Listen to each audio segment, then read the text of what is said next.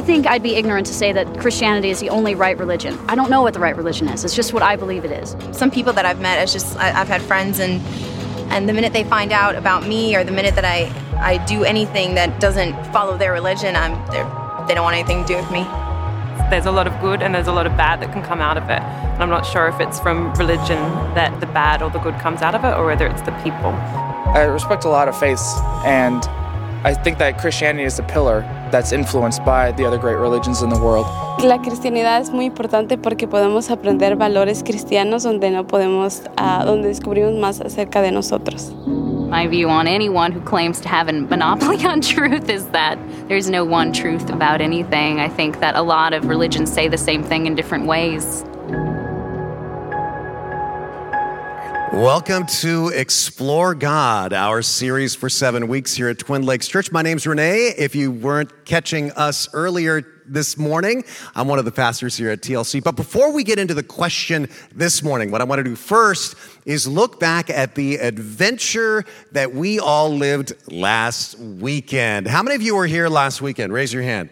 It was pretty exciting. So what happened was, in brief, PG&E accidentally cut our power, and we found out we would be without power only hours before our Saturday night service. So our amazing facilities and IT teams scrambled to find big generators to power at least 2 buildings on our campus, and ran what were basically long extension cords into Munskey Hall, where we crammed all 3 weekend church services. And I'm really grateful that it was a beautiful day, because we could meet outdoors for overflow in this service, for example, and the kids were also mostly outdoors for their services. And TLC and Espanol, which normally meets there in Munskey Hall, had to move over to the room next to the hub. You see them on screen right now. So it was amazing. We had to set up hundreds of extra chairs, find all these generators. You all had to be super flexible, and you know what? It was awesome. We saw God work in amazing ways. I overheard somebody say, "The devil took our power, but God gave us church." And that's exactly what it felt like. So I just want to thank all of you who were so flexible last weekend. And let's put our hands together and thank the amazing tech team and facilities team who really helped to make it all work.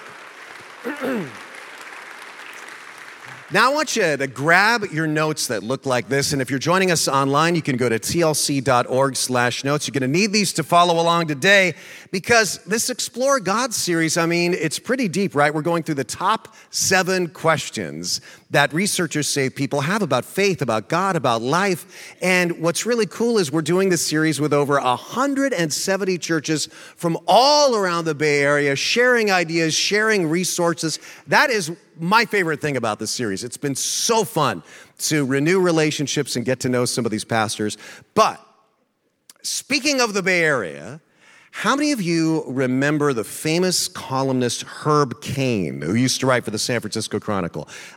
He was a celebrity in the Bay Area, maybe the biggest celebrity in the Bay Area, but he famously wrote about a conversation that he overheard between a Northern Californian and a Southern Californian, and he swore that this was actually an overheard conversation, not something he made up. But it was so typical. The Southern California said, "You Northern Californians are so arrogant because you call San Francisco the city. Your Bay Area is the Bay Area. Lake Tahoe is the lake," as if there were no other cities, no other Bay Areas, no other lakes in the world. To which the Northern California responded thoughtfully, "Well, there aren't any that matter." Now, is that true? But a lot of people have that same exact problem with Christians. So your Savior is the Savior, right? Your scriptures are the scriptures. Your way is the way. How do we respond to that? Just, well, there aren't any others that matter? I don't think so. As we continue this series, let's talk about how to respond, how to think about the question, why is Christianity so narrow? It's a common question. Many reasonable people and compassionate people have this question about our faith. You often hear it maybe not quite expressed this way, but something like this. It's wrong to say that God only lets people into heaven who follow your rules. It's wrong for Christians to be the morality police on everybody else. It's wrong for Christians to be intolerant of other faiths, to marginalize other religions, and even atheists and agnostics just because they disagree, maybe even slightly, the interdenominational strife. And in fact, religion causes endless violence whenever it thinks that it is the only true way and enforces its views on everybody else. Now, it might surprise you that though I am a devout Christian and a pastor, I agree with every one of these statements. It is wrong to say that God only lets those who follow your rules into heaven. You know why? Because you don't get into heaven by rules. And that's right into Scripture. And it is wrong for Christians to be the morality police. I mean, that's all through Scripture. But I was just looking this morning at 1 Corinthians 5:12. Are you familiar with that? Paul says specifically, what business is it of ours to judge those outside the church? That's not our job. And it is wrong to marginalize or be intolerant of people of other faiths or other no faith at all. Why is it wrong? Well, you don't see Jesus doing that, do you? Ever. And religion, in fact, can lead to violence and has sadly led to violence again and again in Christian history. Think of the Crusades or the Inquisition or the witch trials and many, many more. And research tells us it's only getting worse right now. Tension between religious groups is rising globally, each one claiming that they are the one. It explains a lot of what's in the news today, right, in the Middle East. And so it's very important, very relevant that we look at this question today. Now, there's a lot of ways to approach this. You could approach it philosophically. You could approach it from a standpoint of formal logic. You could approach it historically. But what I want to do this morning is I want to go to Jesus and just stay with what Jesus himself had to say about this question. Because frankly, he's the authority on this, right? I don't really care what Christians say or how Christians behave or what historians say or philosophers say. I actually, to answer this question, I really want to go to Christ. And I want to look at 4 truths that Jesus taught that help us know how to answer this, how to comprehend it. And you need all 4 of these or you miss the whole picture. Listen, if you're a spiritual seeker this morning and you find yourself being drawn to Jesus, Jesus intrigues you, but this idea of is Christianity narrow has sort of set you back from committing your life to Christ, I think you're going to discover some things today that will really challenge maybe your perceptions and inspire you. And the same goes if you would call yourself a veteran churchgoer. If you've been looking for a little boost to your faith and actually a challenge to the way you live your life, you are going to find it when we look at how Jesus dealt with this question today. So are you ready for that? Ready to be challenged? You know, I mentioned these 170 churches doing this series together. One of my favorite things about that is we're able to share our ideas. For example, a man that I admire named John Ortberg spoke on this exact topic last weekend at Awakenings Church, pastored by Ryan Ingram over in San Jose last weekend. And then as I've been doing, he uploaded his message, shared it to our shared folder for the series so we could all use it. And his message was so great, I am going to quote him and paraphrase him extensively today. And I won't footnote it every single time, but here's kind of the tell. If you hear something that you think is particularly brilliant, that's John. So let's dive in. Watch how this builds. First, let's look at the claims of Jesus Christ. What did Jesus actually claim about this? Well, famously in John 14:6, Jesus said, I am the way. Didn't say a way, didn't say the best way. I'm the way and the truth and the life. And in case you're like, well, maybe we misunderstood, he doubles down on it. No one comes to the Father except through me. Now, what? Kind of all the outrageous things that Jesus said, and he said some amazing things, some outrageous claims. This one in some ways is sort of in a class by itself, isn't it? Because a lot of other religious teachers said, well, I can show you the way, but Jesus said, I am the way. What does that even mean? How could he be the way. Well, here's the way I kind of frame this. When I look at the different families of faith, I see 4 general approaches. Generally, they all sort of agree the world is not as it should be, or at least it doesn't seem like it.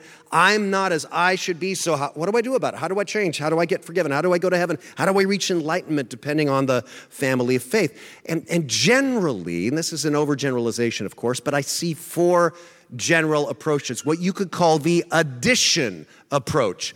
Do more good stuff. Right? More rituals that are religious, more pilgrimages, more good deeds.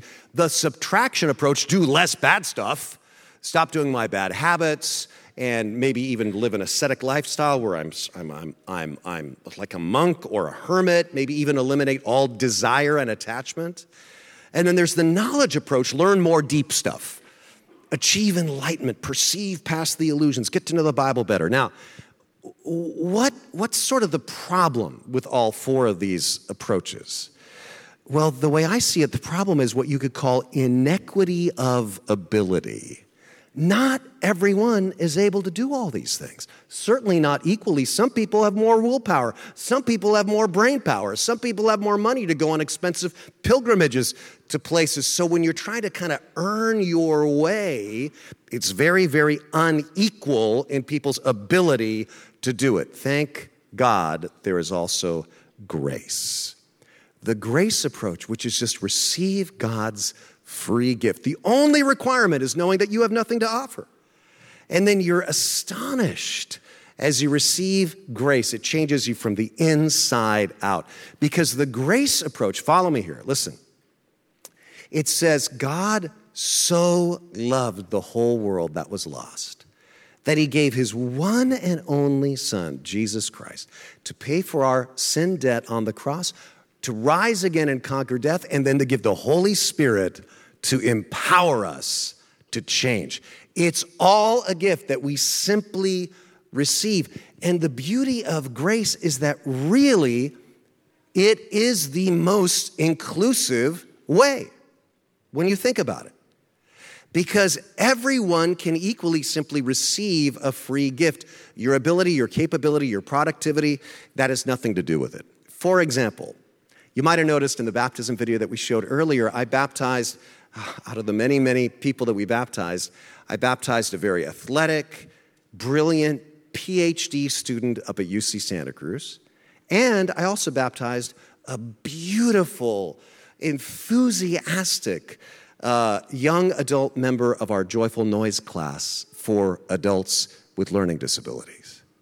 And in the grace approach, they're exactly equal before Jesus. Not one of them could earn or merit more or less than the other one, because it's all 100% a free gift. Like Tim Keller says, I love this quote. He says, a salvation earned by good works or moral effort would favor the more able, the competent, the accomplished, the privileged. But salvation by sheer grace favors the failed, the outsiders, the weak, because it goes only to those who know that salvation must be by sheer grace. Grace really is the most inclusive way because nobody is left out for any reasons of merit. You know, I love the hip-hop artist Propaganda. That's what he goes by, and he had a great point in the small group video this week for this series. He said, why is narrow necessarily bad? If I'm in an archery contest, narrow's the bullseye. If I'm in a marriage, narrow is faithfulness. If I'm sick, narrow is the right diagnosis. There is good narrow. Yet, even the word narrow leads me to another very problematic saying by Jesus Christ. You ready for this one? This one's even worse from one perspective. Matthew 7, starting in verse 13. Enter through the narrow gate. Say narrow gate. Narrow gate. For wide is the gate. Broad is the way. Say wide. Wide is the gate that leads to destruction. Many enter through it, but small is the gate. And narrow the way that leads to life. And only a few find it. Many thoughtful people have big problems with this saying of Jesus Christ. Mostly because they assume that believing in a narrow way means narrow mind. And that believing in a narrow way leads to people being unthinking, irrational, blindly compliant, intolerant bigots. And sadly, it often does. I don't know how many of you grew up going to church. Raise your hand if you grew up in a church when you were a kid. Okay, and it was probably in some denomination, right? Baptist, Presbyterian, Lutheran, Catholic. We're represented by all kinds of different denominations here. So John Ortberg was preaching this, and he says when he grew up Baptist in the Midwest. And he said, I really, truly remember thinking when I was a kid, like most of the people in heaven are going to be my people, the Baptists. And there's going to be some Lutherans represented there by Martin Luther who kind of get it. And there's going to be some Wesleyans represented by John Wesley. And there'll probably be a few Catholics represented by, St. Francis of Assisi. But all the rest will be Baptists led by Jesus Christ. So, it really is true that it's possible for Christians to really kind of slip into this kind of thinking, right? Christians can act like narrow way equals narrow mind. But here you have number 2, the paradox of Jesus. The puzzling paradox of Jesus Christ. Because Jesus has this narrow teaching about himself. I am the way, the truth, the life. No one comes to the Father but through me. Narrow is the path that leads to life. But look at how he lives. Lots of verses here, but look at Luke 15:2. But the Pharisees and teachers of the law muttered, this man welcomes sinners and eats with them, referring to Jesus. Another verse, all the people saw this and began to mutter, he has gone to be the guest of a sinner. Another verse, Jesus quotes his critics, the Son of Man came eating and drinking. You say, here's a glutton and a drunkard, a friend of tax collectors and sinners. His teachings could be hard to understand, hard to follow, and yet the most fringe folks, the most marginalized minorities, the most scandalous sinners were drawn to Jesus. And he seems to delight in their company. Here's the paradox when you look at the Gospels. Jesus has this narrow teaching, admittedly, yet a wide welcome.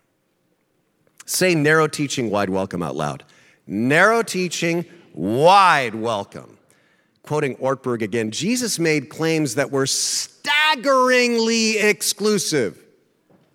And Jesus attracted crowds that were scandalously inclusive. He did both. And we Christians often miss that. So the Barna Group is a research company. They poll people. I've quoted them several times. Well, they recently did research. As we all know, American society is polarized, right? Full of hatred. It's divided. It's hostile. Well, here's how bad it is. According to their research, most Americans, whether they're religious or not, indicate that they would find it difficult to have a natural, normal conversation with a member of a group that was different than them, other than them. Now, depending on who this may be, this was a question of all Americans, so depending on who the person was, they might have been talking about a Democrat or a Republican or a Muslim or a Jew or an atheist or an evangelical or a member of the LGBTQ plus community or a Mormon, right? Just anybody who was other than them. Got that? Now get this. The single group that has the hardest time having a natural, normal conversation with minority groups is evangelical Christians, followers of Jesus. But it gets worse. In fact, not only do evangelical Christians have the hardest time having normal conversations with atheists or Muslims or people of a different sexual orientation, 28%, that's a lot, of evangelicals, I'm not making this up, say they would have a hard time having a normal conversation with other evangelicals who disagree with them politically. By contrast, the longest conversation with Jesus recorded in the Bible is between Jesus and a pagan, Samaritan, 5 times married and divorced, currently living with a man outside of marriage, scandal-ridden woman that no other rabbi in the country would have gone near. In other words, oddly, followers of the most inclusive man in human history have become the most exclusive people in American culture. But Jesus was exactly the opposite. Again, Jesus was remarkably narrow in his teaching and outrageously inclusive in his relationships. And here's the thing. If we claim to be followers of Jesus, well, obviously that's how we're supposed to live too. Now, if you're thinking about it, you might be thinking, well, that's pretty messy. Because if I'm supposed to be like outrageously inclusive, I'm going to be hanging out with people who hate the fact that I'm a devoted Jesus follower and believe that Jesus is the way. And they're going to get mad at me and make fun of me. And not only that, but my Christian friends are going to probably misunderstand and assume that I approve of everything thought and believed and acted on by these people that I'm hanging out with. Renee, I could be maligned. I could be misunderstood. This is messy. Yeah, exactly like Jesus. And if we follow Jesus, we're supposed to be willing to be misunderstood and maligned exactly like Jesus was. And that's point 3, the challenge of Jesus. Look how Jesus challenged us. Love your enemies. Do good to them. Why? You'll be children of the Most High because he's kind to the ungrateful and the wicked. Jesus says love. Say love out loud with me. Love. Why? Because God does. Say love again. Love. Notice he doesn't just say tolerate. We hear a lot about tolerance these days. It's the most popular bumper and sticker in Santa Cruz, I think, except for the Santa Cruz logo. But tolerance is great as far as it goes, but tolerance kind of sets a low bar, right? It has like a minimal quality to it. It comes from the Latin root tolerantia, which means to endure or put up with. I would say that's not actually what we all crave. If only the world would put up with me. Nobody longs for that. Paraphrasing Ortberg again here, when Lori and I got married, I didn't stand in front of the pastor in the church and say, I promise to tolerate you from this day forward, to put up with you until death brings blessed relief. That's not what I promised. She should have walked if I said that. Jesus didn't say, tolerate your enemies, put up with them. Jesus says, love. Tolerance is great as far as it goes, but Jesus never commanded you to tolerate people. Did you know that? Never once. He goes 1,000,000 miles further, and he says, love. You know, here's an important question that doesn't seem to get asked enough in our climate right now politically. Why should I tolerate anybody? Why should I show tolerance? Why shouldn't I just look out for number one and look out for my own tribe and my own family? That's the way it's been done in human history for most of human history. Who came up with this idea of universal human dignity and human rights anyway? That comes right out of the Bible. That comes right from the teachings of Jesus.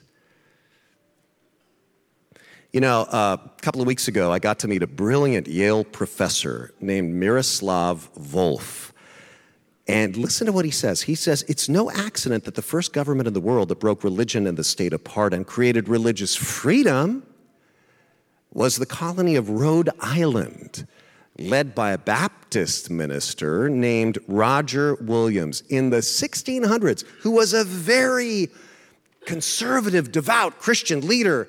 Yet look at what he wrote as part of the charter for Rhode Island. It is the will and command of God that since the coming of his son, the Lord Jesus, a permission, that is freedom of the most paganish, Jewish, Turkish, that means Muslim, or anti-Christians, consciences and worship be granted in all countries and nations, and that they're only to be fought with that sword which is only in soul matters able to conquer, the sword of God's Spirit, the word of God. Do you get this? Kind of next door in Massachusetts in the 1600s, they're burning witches. Roger Williams, meanwhile, is saying things, atheists, Jews, Muslims, welcome. You're welcome to worship here alongside of Christians. He's saying things that most countries in the world today still aren't saying. And it wasn't because he was some proto-progressive. He was far from that. He was a devoted follower of Jesus. And it was precisely the narrowness of Roger Williams' devotion to Jesus as opposed to the wide, broad prejudice of his day that led to the broad-mindedness of the way he treated people. So maybe finding the narrow way of Jesus and offering wide acceptance are not mutually incompatible. In fact, maybe they're mutually connected. Maybe the narrow teaching of Jesus actually leads to the wide welcome of Jesus. Amen? Maybe the problem with arrogant and oppressive Christians throughout history is not that they were Christians, it's that they weren't Christian enough, right? In fact, look back at Luke 6, where Jesus tells us, love your enemies, do good to them. I mean, he goes further. Just look at the rest of the verbs in the next few verses. He tells us to bless, pray, give, show mercy, forgive. Here's what I want to point out. Listen, this is the narrow way. When Jesus tells us to do these things, he's telling us to do something that is hard. The wide way, the broad way, is to just do what everybody else on the planet does. And when you're provoked, you push back and you hate and you curse and you take and you judge. And he says that way leads to destruction. But the narrow way that only a few find, because only a few actually do it, in the long run, this leads to life.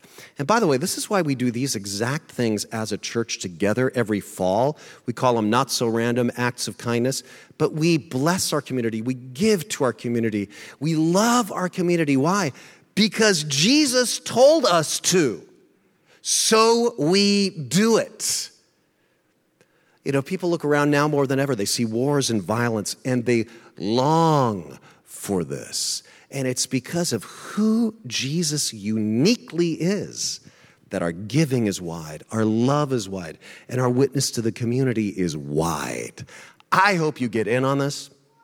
Before I get to the final quick point, here's our local outreach director, Robin Spurlock, to explain a little bit of what this is all about this year.